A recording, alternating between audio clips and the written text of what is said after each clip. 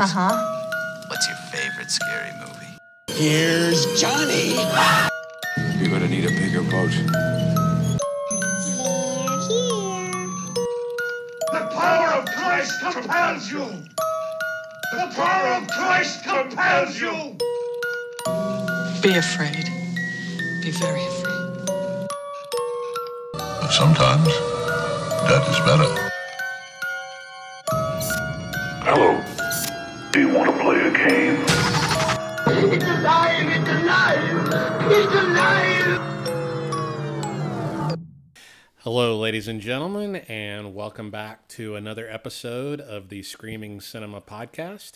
We are a horror-centric podcast that focus on new releases in theaters, Blu-rays, streaming, everything in between. We are horror lovers at heart and excited to be back on the airwaves and talking about a few recent new releases for you guys. I am one of your co-hosts, Tyler, and I am always joined by my other co-host, Max. Max, how you doing? Hey, doing well. Excited to, like you said, get back on the airwaves here. Absolutely. Yeah, a lot still happening in the world. I mean, I guess it's all in how you look at it. A lot of stuff is happening, but a lot of stuff is also not happening. But yeah, we're still in the quarantine phase of all this and trying to not have cabin fever, I guess you could say. But been watching a lot of movies recently and just trying to stay sane. How about you? Yeah, same thing. It's usual kind of divided country. Have people thinking either open up fast or we're opening up too slow or too fast. We're going to have to close back down again. So at this point, I'm just planning on working from home until end of June, and anything before then I'll be happy and just pray there's not a second wave of, this when flu season hits. So we have to do this all over again because I don't know how long I can do this. I think my biggest fear in the world right now is having to, once this is all said and done, us go back to normal life and have to redo it in the next 3 or 4 or 5 months, however long it is. That would just, I don't know if I could take that. Yeah, it's going to be hard to get back to work too. I'm used to like waking up, right before I have to start work now, just, putting on whatever, getting presentable if you have a video or conference call, but it's going to be tough to get in traffic again, get that commute down again. Every haircutter is going to be crazy busy. Every movie theater is going to be, everything that everyone's been missing is going to be packed. So should be interesting to see how they do things with social distancing and customers and all that good stuff. Absolutely. I've been staying up till 2 or 3 in the morning every night watching movies. So I know that's not going to last very much longer. So I better enjoy it while I can. But not a ton of new news in the film world. I think a lot of studios and just, companies that are involved in the entertainment industry in general are just kind of scrambling with what to do at this point. I know that a lot of movies have, been trying to, get new releases on the board. And I know that, there are companies that are in a little bit of trouble. AMC Theaters just recently filed for bankruptcy, I believe, and I think we're one of the top 3 theater chains in the nation. So some pretty serious stuff when one of the big guys is hurting financially. I know that I mean, I don't know about you, but when the theater is open again, I'll bring my Lysol wipes, I'll wipe down my seat, and I will brave it to watch some more films. What about you? Yeah. Keep supporting them. Keep the doors open. I'm sure they'll do something on the online reserving app where you can't reserve seats within 1 or 2 seats of people to kind of keep things like that from getting too close and trying to keep the social distancing rules. But yeah, I'm excited. I think it's crazy to see with the studios because I feel like the release date jockeying is like such an art form to them. They plan everything, and to have it screwed up like this where everything's going to get dropped at the exact same time in fall Is it just, do we put something in July or August on the books, or are we still going to be in shelter in place in that point, and then you have to move it again to a worse time, or you just pick something like, late September, November? We never really know. So it's curious to see which studios have set release dates for films, which are still out there. I don't think The Quiet Place 2 has a release date yet, but I saw Candyman's going to be late September. So just kind of curious to see how it all plays out, or what goes to VOD, and kind of, I don't know, see what we can see, try to get any new movies out there. So I'm excited. This week we have 2 newish releases. One is going to be a streaming release from Netflix, and the other one is still physical release, but most of us are probably renting digitally right now, unless you're going out to Walmart or Target for groceries. Yeah, for sure. Before we dive into our subject at hand, I guess we'll just talk about what we've been watching recently, and just kind of what's been on the wire.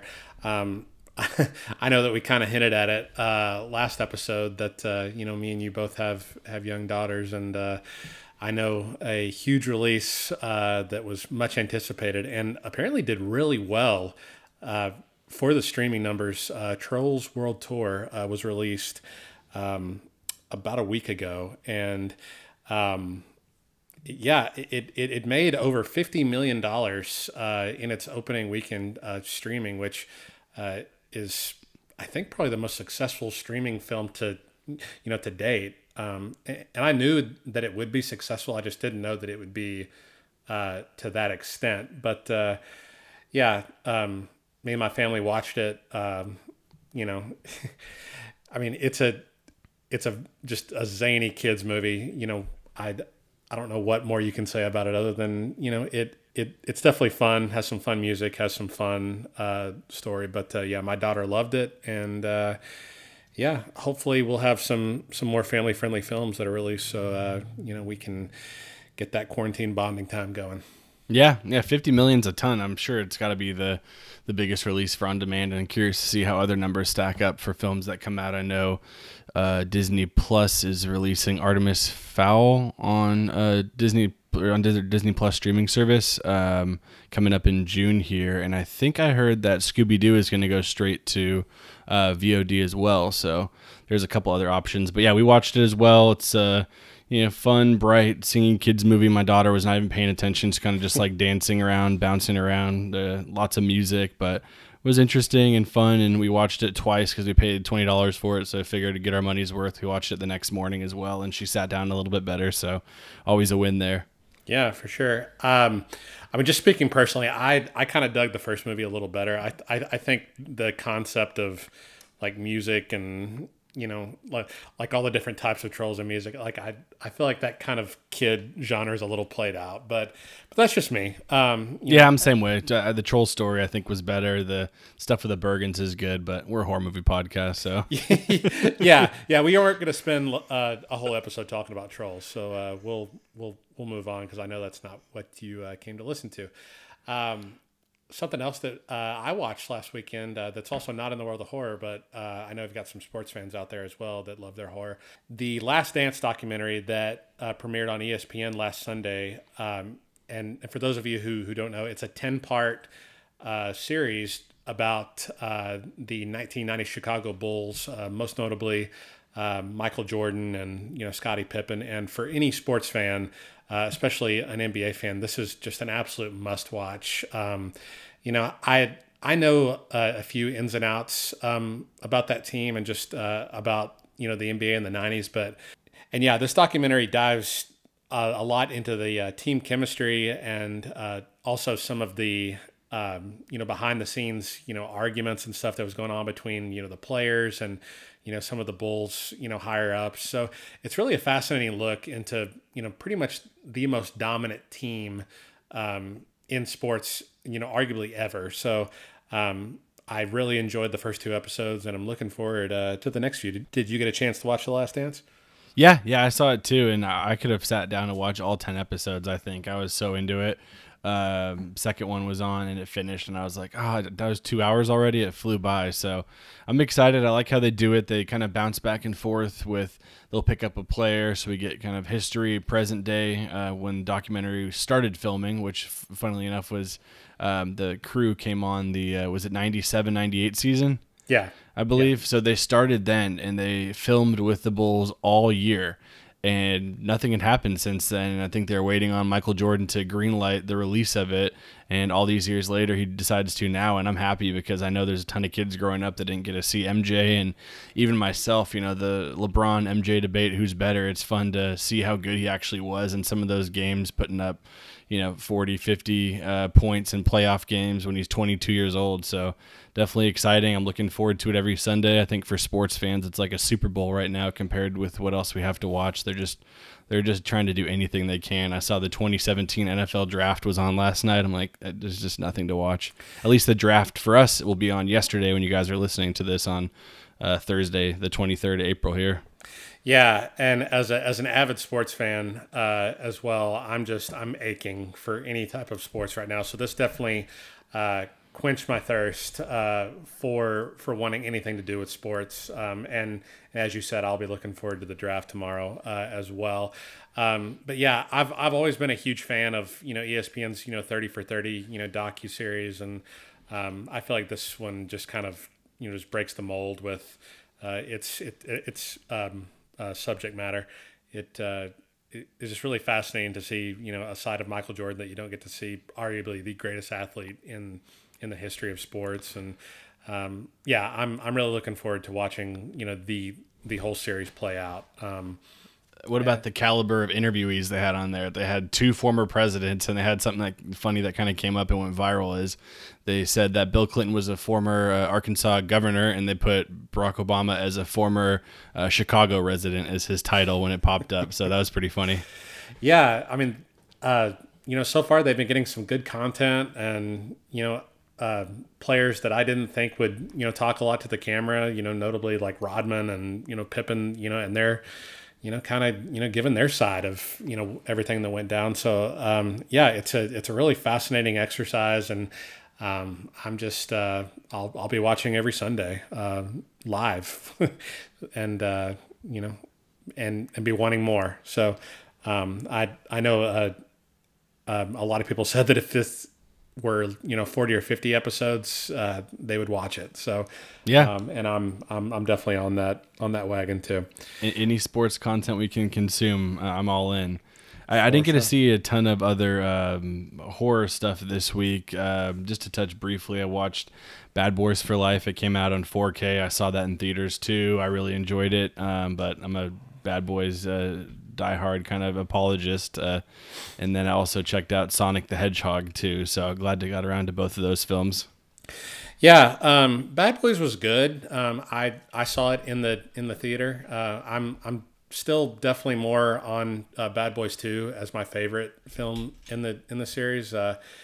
But you know, this one was good. I think Will Smith and Martin Lawrence are starting to show their age a tad bit. Mm-hmm. More notably Martin Lawrence than Will Smith. But absolutely. But I mean, it was fun. I mean, you got what you wanted from a Bad Boys film. Lots of explosions, lots of chases, lots of you know, funny one-liners from Will Smith and Martin Lawrence. So I like how they changed it too with the they had the younger crew part of the AMO team, and Will Smith tries to get into a club, which usually you see he rolls by and these ladies are like, we don't know you, and one of the other younger guys vouches for him and calls him like his uncle or something, and he gets shown up and gets his pride hurt. So the way they use that, their age, and kind of how they're not the same people that they were is definitely funny and interesting way to do it.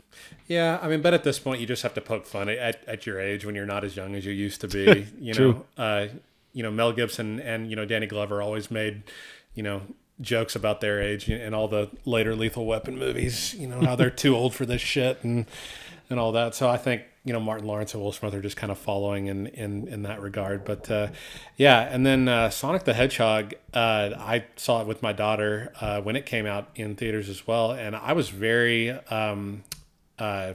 surprised by that film. I didn't expect anything from it. It actually ended up being a lot of fun. And I know that, you know, we're, you know, children of the 90s, and So, growing up playing, the original Sega Genesis and all the original Nintendo and Super Nintendo. So, we grew up with these video game characters, Sonic and Mario and all of them. And, first thing I thought of when, they announced this film was that, this film was about 20 years too late. Like, is there really even like, a want for, a, video game movie, of a character from the 90s, but I was wrong, and it was actually pretty. It was pretty good. I was entertained, and had some fun moments, and my daughter loved it. So colored me impressed. I know. I think they did a good job balancing it. Like if you had played the video games, they had moments where you'd be like, "Oh, I know that," or "That's cool," but they didn't rely on him being like a super powerful being. He just was kind of like a funny guy that didn't know where he fit in, a little animal trying to have things work. And I think if you didn't even know anything about the video game, you can enjoy the film for what it is. So that was a good use to kind of placate to the fans, but also make it accessible to, I guess, kids who it's aimed at who weren't even born when the game came out. Yeah, for sure. And it was very successful at the box office. So now I'm waiting for all the dominoes to fall with, all the other video game characters. Like I guarantee you a Super Mario movie will definitely happen now. And the less we talk about the 90s Super Mario Brothers movie, the absolute better. Agreed. Terrible. One of the worst video game adaptions ever. And it's a shame because he's obviously the most well-known video game character of all time. And there's a lot of bad video game movies. Yeah, there definitely are. Uwe Boll is the grandfather of video game movies. And I think we should do an episode about horrible video game movies sometime. I would love to do that. I'm into that. You can throw some horror ones in there too with all of the Resident Evils, House of the Dead, all that good stuff. Yeah, Alone in the Dark, Blood Rain, all that good stuff would be good for sure. Well, I actually did get to watch some horror recently since our last recording. I kind of ran through most of the Texas Chainsaw series. Watching the 03 remake for our episode last time kind of got me wanting to revisit the series. So I watched 1 through 4 of the original series, as well as the sequel to the remake, Texas Chainsaw, The Beginning. And, I've definitely not been as big of a fan of the Chainsaw series as I have been others, Halloween, Elm Street, Friday the 13th. But, every time I sit down and actually watch them again, for the first time in a while, I do forget how much I do enjoy them. Some definitely more than others. I actually put on my Instagram just how just insane Texas Chainsaw Massacre 2 is. And I'd only seen it, I think twice before, and just sitting down and watching it again late at night and just seeing just the coked up roller coaster that it is. Yeah. Just a fun time to be had, but just so crazy. I don't know what more I can say about it other than, Tobe Hooper and that crew were on a lot of drugs at the time that movie was made.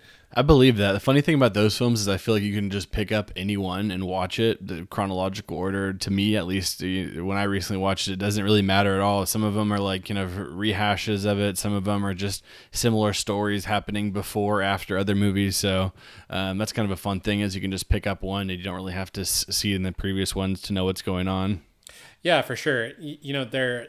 They're mostly self-contained, and yeah, that series doesn't have a ton of continuity involved in it. So yeah, you can pick up 2 or 3 and kind of enjoy yourself and not have to, revisit the series, like your Halloweens and Friday the 13th. But yeah, some not so good parts. I had only seen Texas Chainsaw: The Next Generation once. Back in high school, and I should have learned my lesson. God, so bad.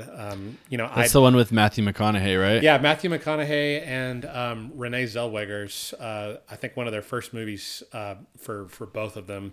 Matthew McConaughey definitely has that, maniacal, fun redneck side, but, and he definitely does his best to save the film. But,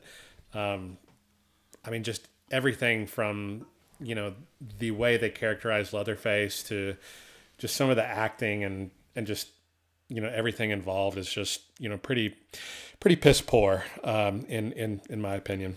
And they're not proud of that one because Scream Factory Blu-ray came out and the initial artwork had both of their names and likenesses on it, and they had to release an announcement like, hey, we can't actually have their likeness on it anymore, so they had to change up the cover. So either their lawyers or their PR reps caught wind of that and wanted to not promote their likeness with that film for the new re-release of the Blu-ray. Well, I can't say that I blame them. That's just such a trash movie, and I know that actors have to have their start somewhere, but that doesn't mean that they have to promote that trash almost 30 years later. But not good. And then a couple other things I watched. I got to catch Brightburn.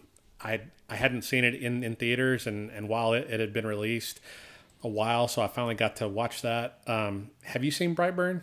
Yeah, I have. I caught it late too. I got the 4K disc, I think, when it was on sale for either Black Friday or something like that. So I recently checked it out.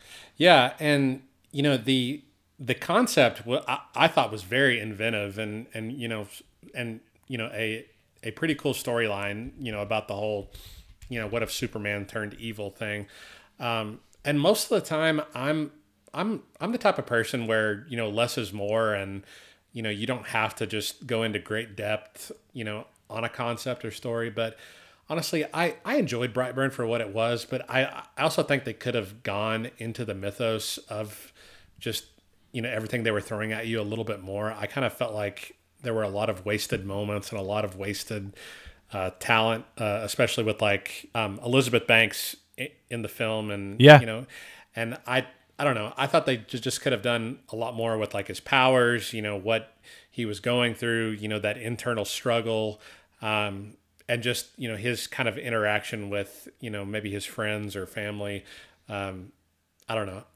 It didn't quite land how I thought it could, but for the most part, it was a decent watch for sure. Yeah, I love the gore and the effects. Some of the what the fuck moments are happening in that. There's one scene with a truck and a family member, and when that happens, you're just shocked how far they go on some of them. So that was neat to not have any punches pulled with the young superhero going the wrong way towards the supervillain side instead of being good like Superman was. So I like that. I think James Gunn obviously had some influence on it. I think his brothers wrote it, so there's some good stuff with it. But I'm with you overall. There's tons of filler, tons of pointless scenes where the family's arguing, or they it's very obvious he's fucked up and they will not understand it or agree to it. Crazy stuff is happening and they're like, no, it's not him. Everything's fine.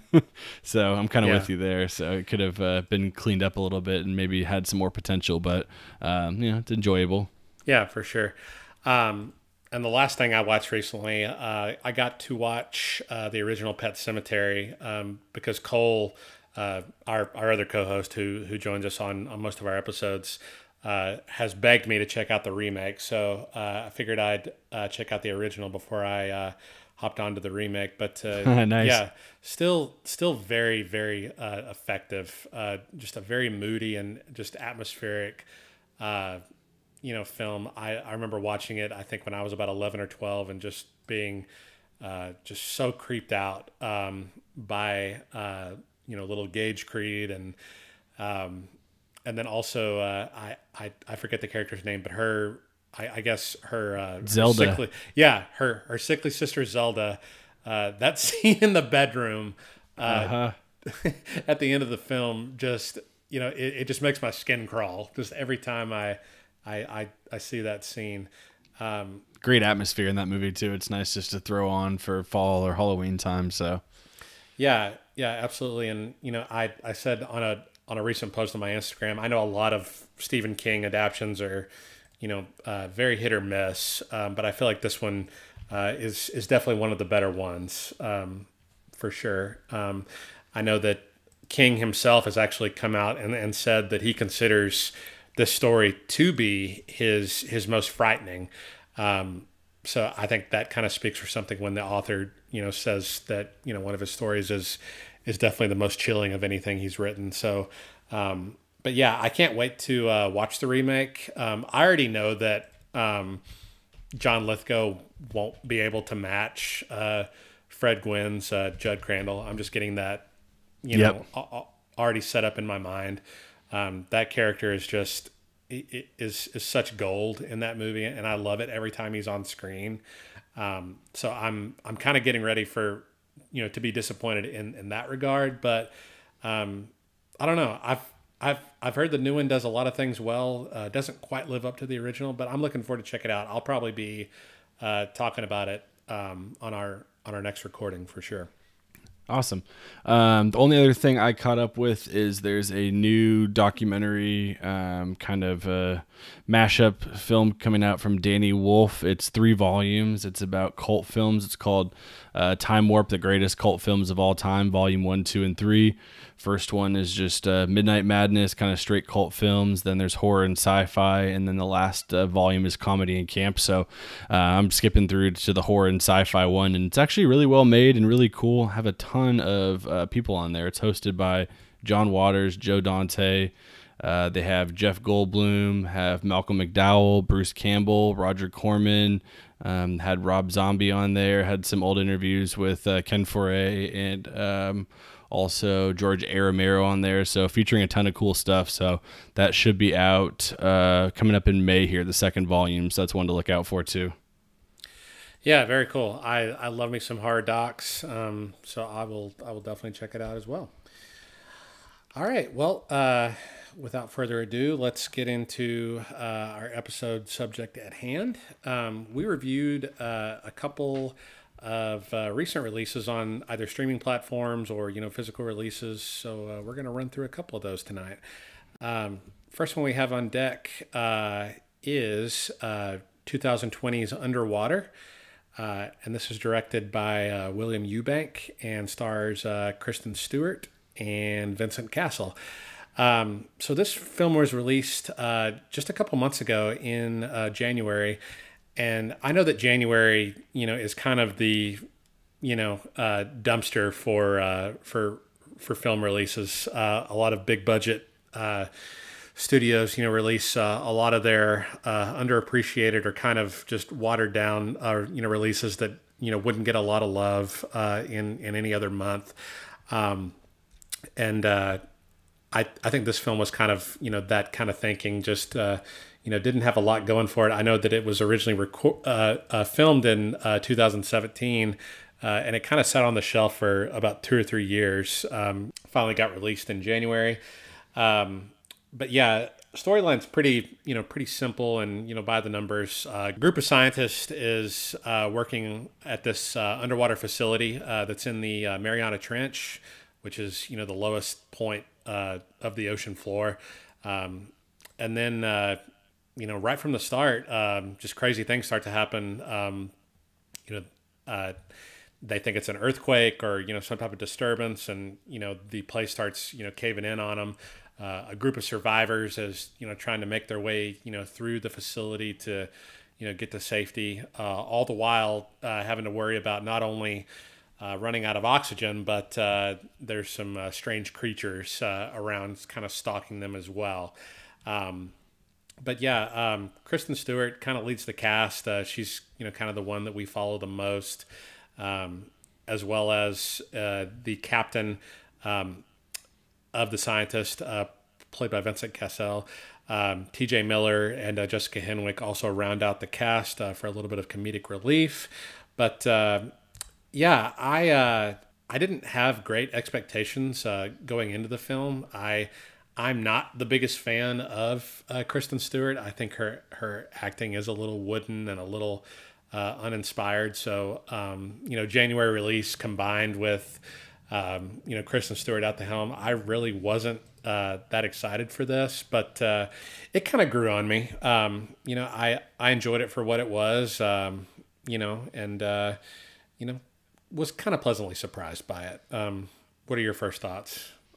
Yeah, that's the nice thing when you kind of catch the buzz before and it's negative. You can kind of go in with lower expectations and make your viewing more enjoyable. I actually watched this one right at the beginning of February, probably when it was in theaters one of the last few movies I was able to see in theaters. And I don't know if it was kind of seeing it in that environment or what, but I really enjoyed it. It was, like you said, low expectations going in, so I was pleasantly surprised with it.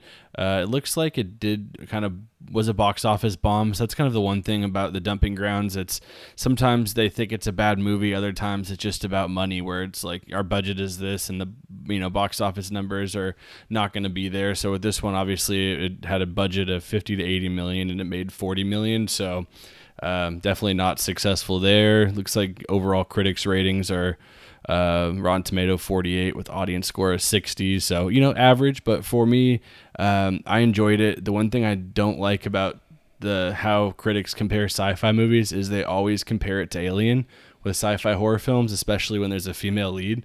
So this is like, oh, it's aquatic alien, but it's not as good. It's like, no shit. I mean, you're comparing it to the best sci-fi horror movie of all time, and just because something is in space or in the sea or futuristic doesn't mean it's a copy of that. So for me, I enjoyed it. I probably give it 6 or 7 out of 10, but the time I had watching it was fun. I'd love the kind of Mariana Trench where you're 7 miles below, so it is almost like you're almost in space.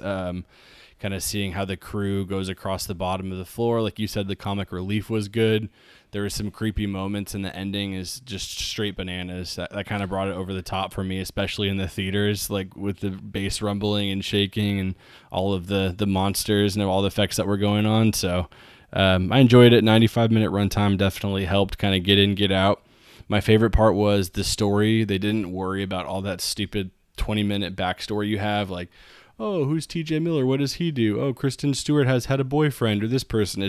They just drop you right into it 5 minutes in, and you learn about the characters as you go on. You don't need to have all of this, extra filler where we get to learn about everyone when their characters' backstories don't really matter in the grand scheme of things. It's a creature feature, underwater, sci-fi, action horror.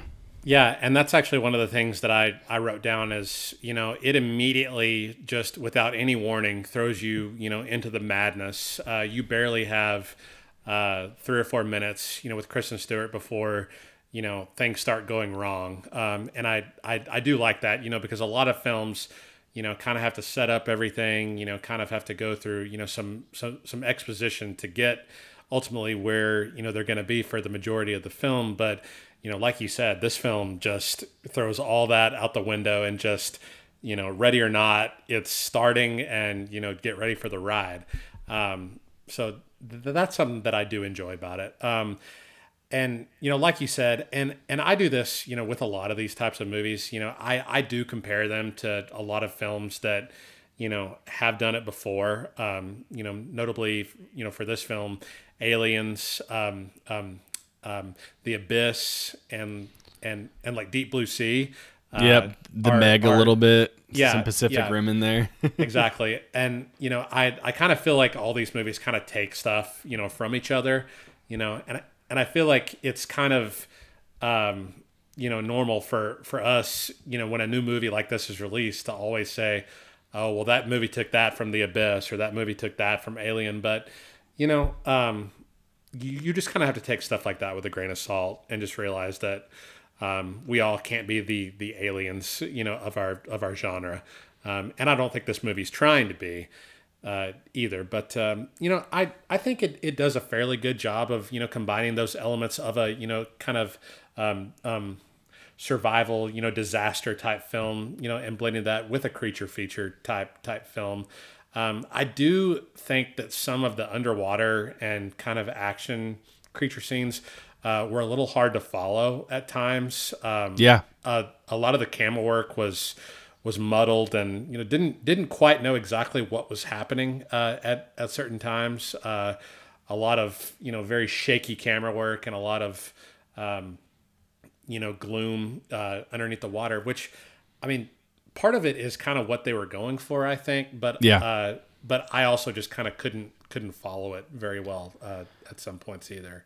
Yeah, they tried the plot is like simple, like you said. It's kind of like a earthquake, unknown thing destroys one of the underwater facilities, and they have to, go on the ground at sea, at the bottom of the ocean, 7 miles deep, and walk out, which no one's done for longer than just a few minutes before, and they have to go like a mile or two down to another area to try to get some escape pods. So it's a pretty straightforward story, but like you said, when you're out and about, you don't really know where are they, what's happening, especially when Kristen Stewart and another character get kind of tossed up and get lost, and you're like, well, where are they and how'd they meet up with them? But like you said, it's just a pretty simple storyline, and it did get muddled a bit with the execution. But yeah, and honestly, I felt it could have gotten way more suspenseful with the underwater elements and the creatures, like for a similar film that I talked about on the first episode they were recorded. I feel like The Descent is kind of a similar survival type film with crazy creatures mixed in, that I think definitely does with the elements a lot better than what this film does. I think it kind of works on the claustrophobia and just the just no escape elements of that genre a whole lot better than Underwater does. So I definitely think they could have done more with it, but for the most part, it does what it wants to do. And something that you kind of mentioned that we don't get a lot of backstory or really anything regarding the characters, and I kind of don't like that. I wanted to have a little bit more of an emotional connection to some of these characters. I felt like they were very one-dimensional, and I wanted some insight into their outside relationships and their relationships with each other, and I just I didn't get that at all. Yeah. They tried to fill it in too, and it did kind of confused it more. You're like, does this person have a daughter or not? Are they going crazy? Who's like, are these couples dating? So you're right. You could have probably helped fill in some of the continuity and stories. I'm not sure they did not shoot that stuff and it just got cut out, to be honest. Well, I mean, it's a 90-minute runtime, so I assume all of that was filmed, but I think the studio, with the January release date, was kind of just like, cut it down, release it, and we'll see what happens. But yeah, like, I mean, just very briefly, it mentions Kristen Stewart's fiance that she's no longer with, and I almost had to rewind it to catch it, because I was like, wait, she has a fiance? Like, she had a husband? Like, I mean, it's an almost blink it and you'll miss it type moment. Yep. And I almost feel like they could have done a better job with that. Because in movies like this, you want to root for these people, but if you don't have an emotional connection to them, it's kind of hard to do that. So, I wanted a little more out of that. And I didn't get it, which is fine. Some movies don't need, all the, exposition leading up to, the film, but, I felt like it was sorely lacking in the film itself. But a couple other things. I did like the design of the creatures. I thought it was pretty effective and pretty scary, especially with the large creature at the end. The director did confirm that was basically the H.P. Lovecraft creature of Cthulhu, which I know a lot of horror fans are into, who hasn't really been on screen that much, surprisingly. No. But yeah, because you need really a big budget to do it.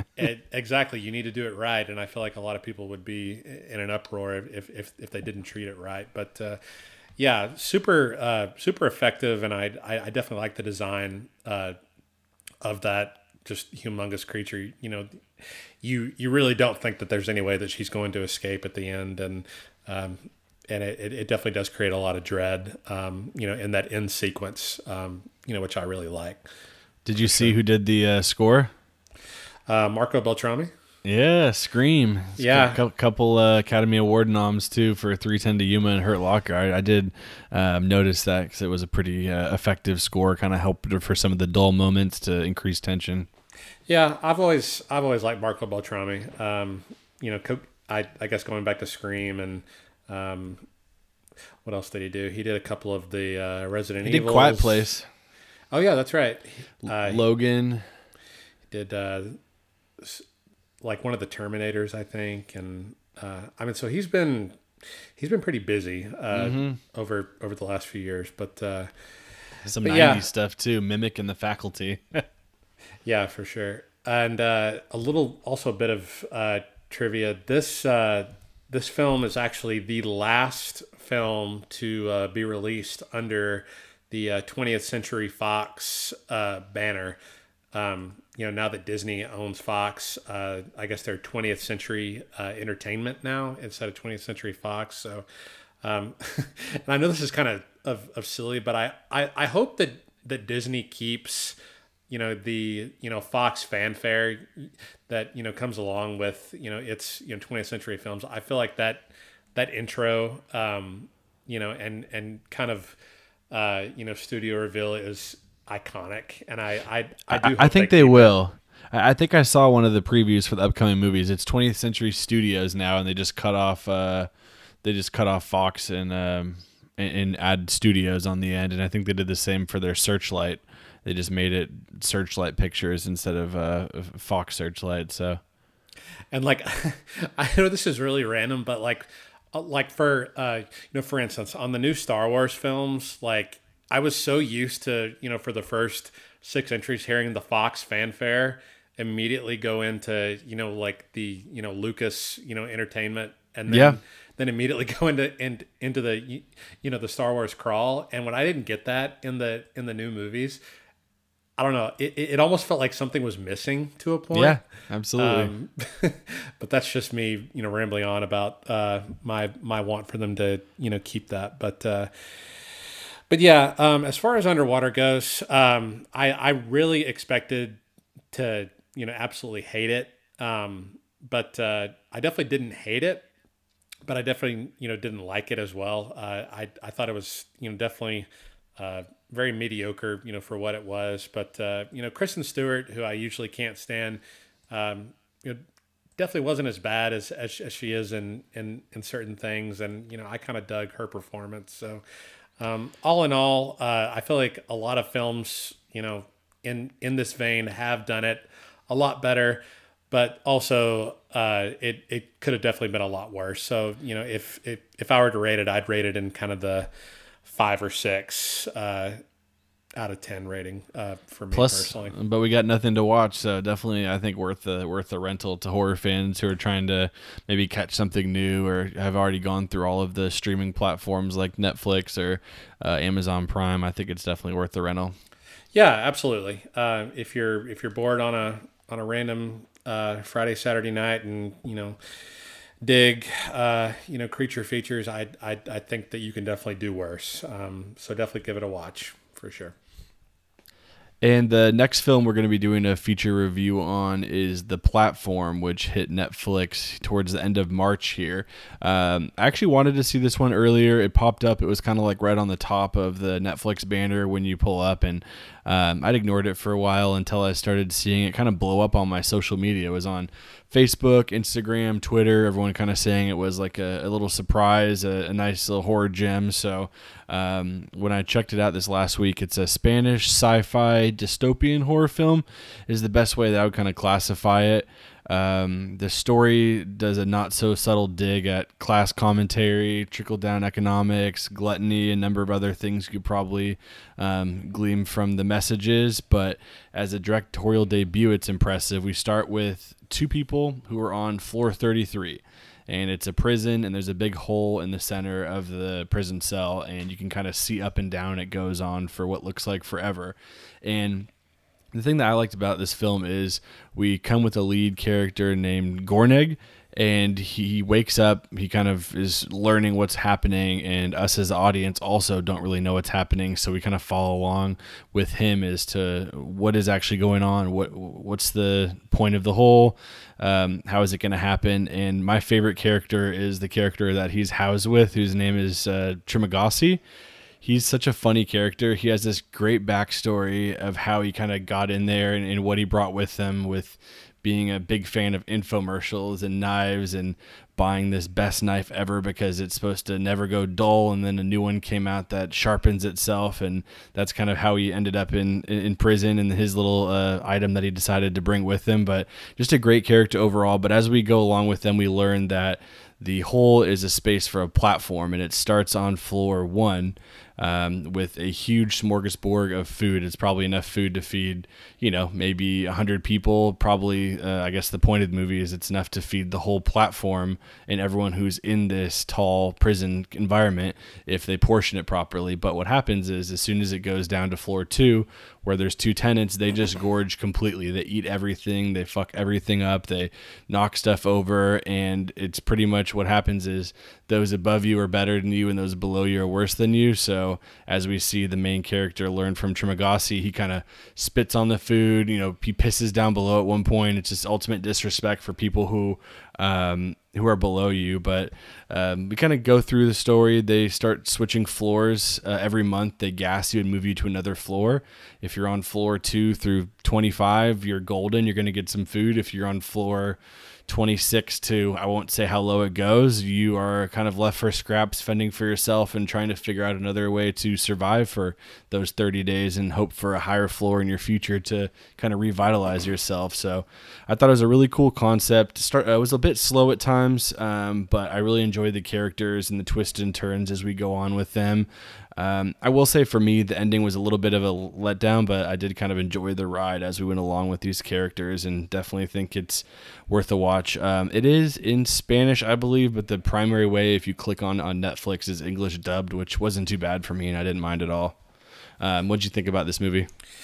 Yeah, definitely piggybacking on, a lot of what you said. I definitely appreciated, the metaphors, about, society and, classism and, although it ends up kind of being a little heavy handed with it at times, it kind of beats you over the head with it. But yeah, the message about, the upper class, pretty much getting anything and everything, they need and want, while the lower class, suffers and, is left with, everything that's left over. I thought, was a pretty cool concept, but and also it's kind of fitting during these times that we're going through right now.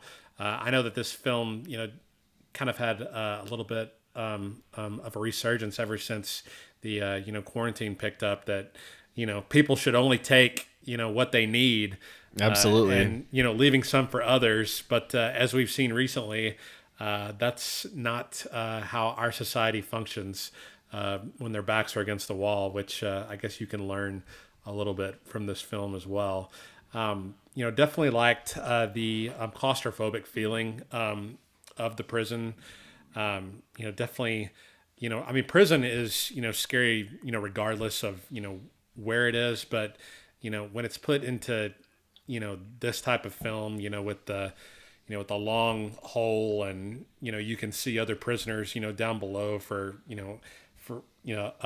forever, it seems. It's a very claustrophobic and, very just uneasy feeling, pretty much that, reverberates for the entire movie.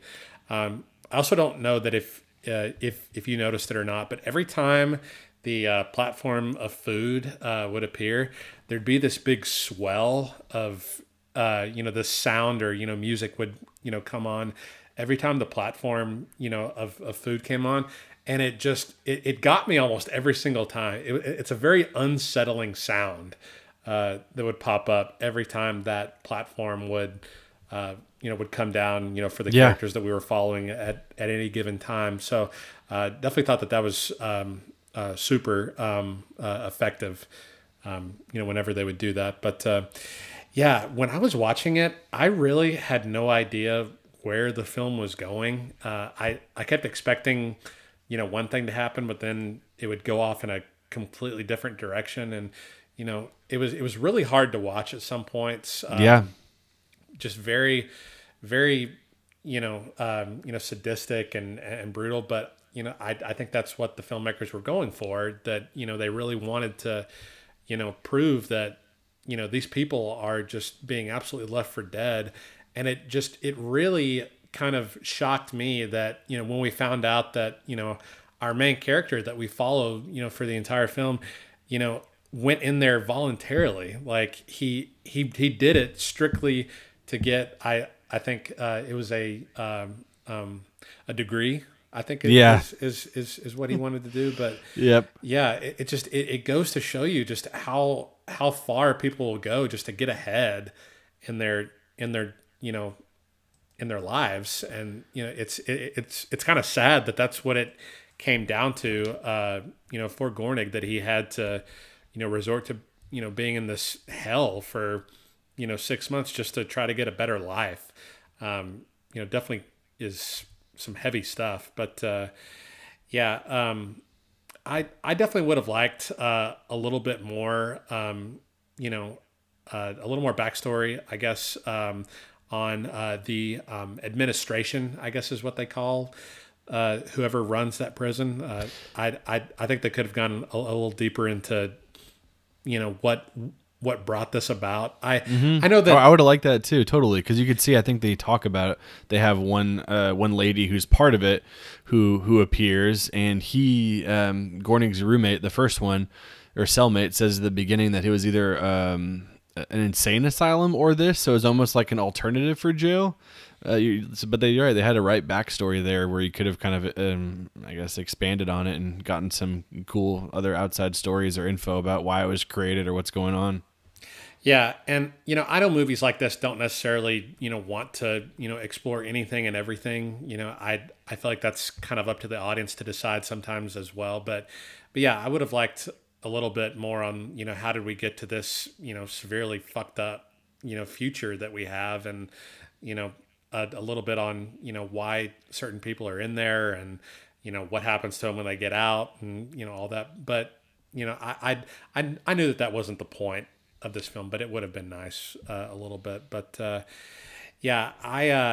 didn't really get or care for the ending. I thought it was very bleak and very kind of just fuzzy at the end, and I didn't really quite know what to make of it. What did you make of the ending? I didn't know if maybe it was cultural. I mean, I know they had set out to send a message one way, and that hadn't worked out, so they decided to send it this I guess secondary way. But that was my least favorite part, was the ending. I was all around for the ride and trying to figure out what happened. And I mean, they could have honestly just ended with a bleak ending about something happening and it screen going black with a horrible event. So it's kind of odd leaving it hanging with the way that it did. I wasn't sure it was going to be over at that point, but I kind of figured with the short runtime it was coming up on the finale. Yeah, and I don't know. You really don't see films like this come out very often. Like, the only thing I can really compare it to is like Cube, that came out like in the mid 90s, just that very, stuck in this, claustrophobic, just, cell. And I don't know, I've always been pretty affected by, movies that, kind of trap, their characters. I'm a little claustrophobic myself, so it kind of does, that's definitely a button you can push on me. So definitely all the imagery that they used and, everything that they went for with that prison was, super effective to watch. I think what you said is definitely accurate, though, about the heavy-handedness. There's a particular scene where he wakes up on a higher floor and his cellmate is a black guy, and he tries to throw up a rope to get up or to climb up, is obviously metaphor, but he's trying to escape at the top because he thinks that's where he's able to get out, and the guy grabs the rope and shits on his face and he falls and dies, I think, or falls down and loses his rope. And it's just like, come on, we get it. So there's scenes like that. But what I really liked is that when the main character was going into it, he had to fill out this card. It's like, do you have any food allergies? What's your preference? What's your favorite meal? And he's like, oh, cool, that's awesome. So what they find out is this kitchen at the very top of the building is making gourmet meals with all of their requests, but they just don't give a damn who eats it or where it ends up. So I think the main character put like escargot as his favorite meal, and like obviously he's never going to have a shot at getting it unless he's at the very top. So I thought that was kind of an interesting tidbit for it, and it was cracking me up when I first saw the beginning of where you're kind of learning what the platform is, and the main character just kneels on his pillow and starts eating through like disgusting, like eating over chicken bones and drinking like backwash wine. So like I said, I did enjoy the journey. Ending could have been different, but they were going for something specific, and yeah, I think the ride is worth the watch. Yeah, it was funny when they cared enough to ask, for their food allergies and food preferences. But obviously once they get in there, like none of that matters anymore. And you're right. Like, when when we first, stumble on, the, characters of the film, he's very, very civil, very much keeps, who he was on the outside. Like, I'm not going to be an animal in here. And his cellmate has been there a while, and kind of knows the ins and outs of how everything works, and just to watch him go to town on that food, and how he just kind of stares at him in complete disgust. But then how as the film progresses, and how he goes from month to month, and just the experiences that he goes through, how he kind of turns into his cellmate that he originally looked at with disgust. So definitely appreciated the journey, and how just a place like that can just break you. It can just absolutely just destroy your humanity, and yeah, it was super effective. And I don't know if you caught this, but there were 333 floors in that prison, and 2 people per floor. So which gets to 666, which is a little nod as well. Yeah, that was funny. I remember what a gut punch it was when he woke up on when they were on floor 36 and they're picking bare bones, and he ends up on 202 or something, and you're just like, oh god, it's mean nothing for him. So they didn't catch the 666 though, so that's interesting. And I wonder if floor 1 is actually the ground floor, and we are descending into to hell, perhaps. Who knows? Yeah, I think that's pretty much what they were going for, is that place does symbolize hell, and how everyone is just for themselves, and basically just destroying each other. And I think the film does a good job of kind of portraying that. But I enjoyed the film. Definitely, I don't know if I could rewatch it again. It was kind of a hard watch to put on, but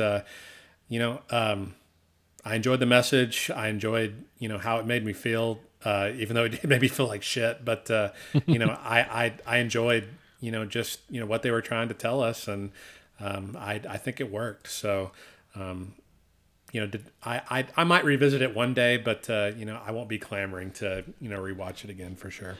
No, it would be interesting knowing the ending and what actually is going on when you check it out for a second. But very well-reviewed movie. I pulled it up on IMDb. It's got a 82% on Rotten Tomatoes for the critics, and a 70% audience score, 73% on Metacritic. So it seems like it's getting overall praise. I know it debuted at the at TIFF, and it won the People's Choice Award for Midnight Madness back in 2019, and that's where it got the deal with Netflix. So I'm always happy Netflix is putting out stuff like this, buying stuff like this, keeping things interesting, especially during these times where we need it. I mean, buy anything and everything. I'm down to watch it all.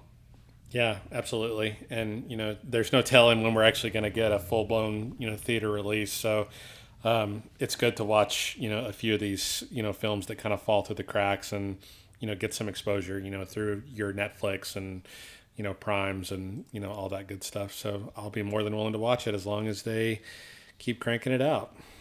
Definitely. All right. Well, we appreciate everyone for joining us tonight. On kind of a lean, mean episode that we had, but we're always looking, for suggestions and recommendations. So if there's anything that you guys want us to cover, definitely, shoot us a message, or, write on one of our posts. you can find me on Instagram at the.shape.1978. And yeah, like I said, if you want to see anything covered, or there's a certain type of genre that in the horror genre that you want us to cover, definitely reach out and let your opinion be known. Max, where can they find you? Yeah, definitely agreed. You can find me and the podcast on Instagram or Twitter. My personal one is at Screaming Cinema on Twitter and Instagram, and the podcast is Scream Cinema Pod on Twitter and Instagram. But I think we have some cool stuff coming up, some good ideas to kill some time until we get some theater releases, maybe some summer films, maybe some Shark Attacks films. I'd love to do a listener picks episode where we can get some suggestions and maybe put a poll up for listeners to choose a movie or two to kind of do a feature review on, or do a review to start something off. So absolutely appreciate input. Make sure to rate, review if you subscribe on Apple Podcasts. Check us out on Spotify. We pretty much have it going out to anything, so you should be able to find us anywhere. But obviously appreciate the support and hope to continue things rolling here through this summer. All right, guys. Well, until next time, stay safe, and we will talk to you again soon.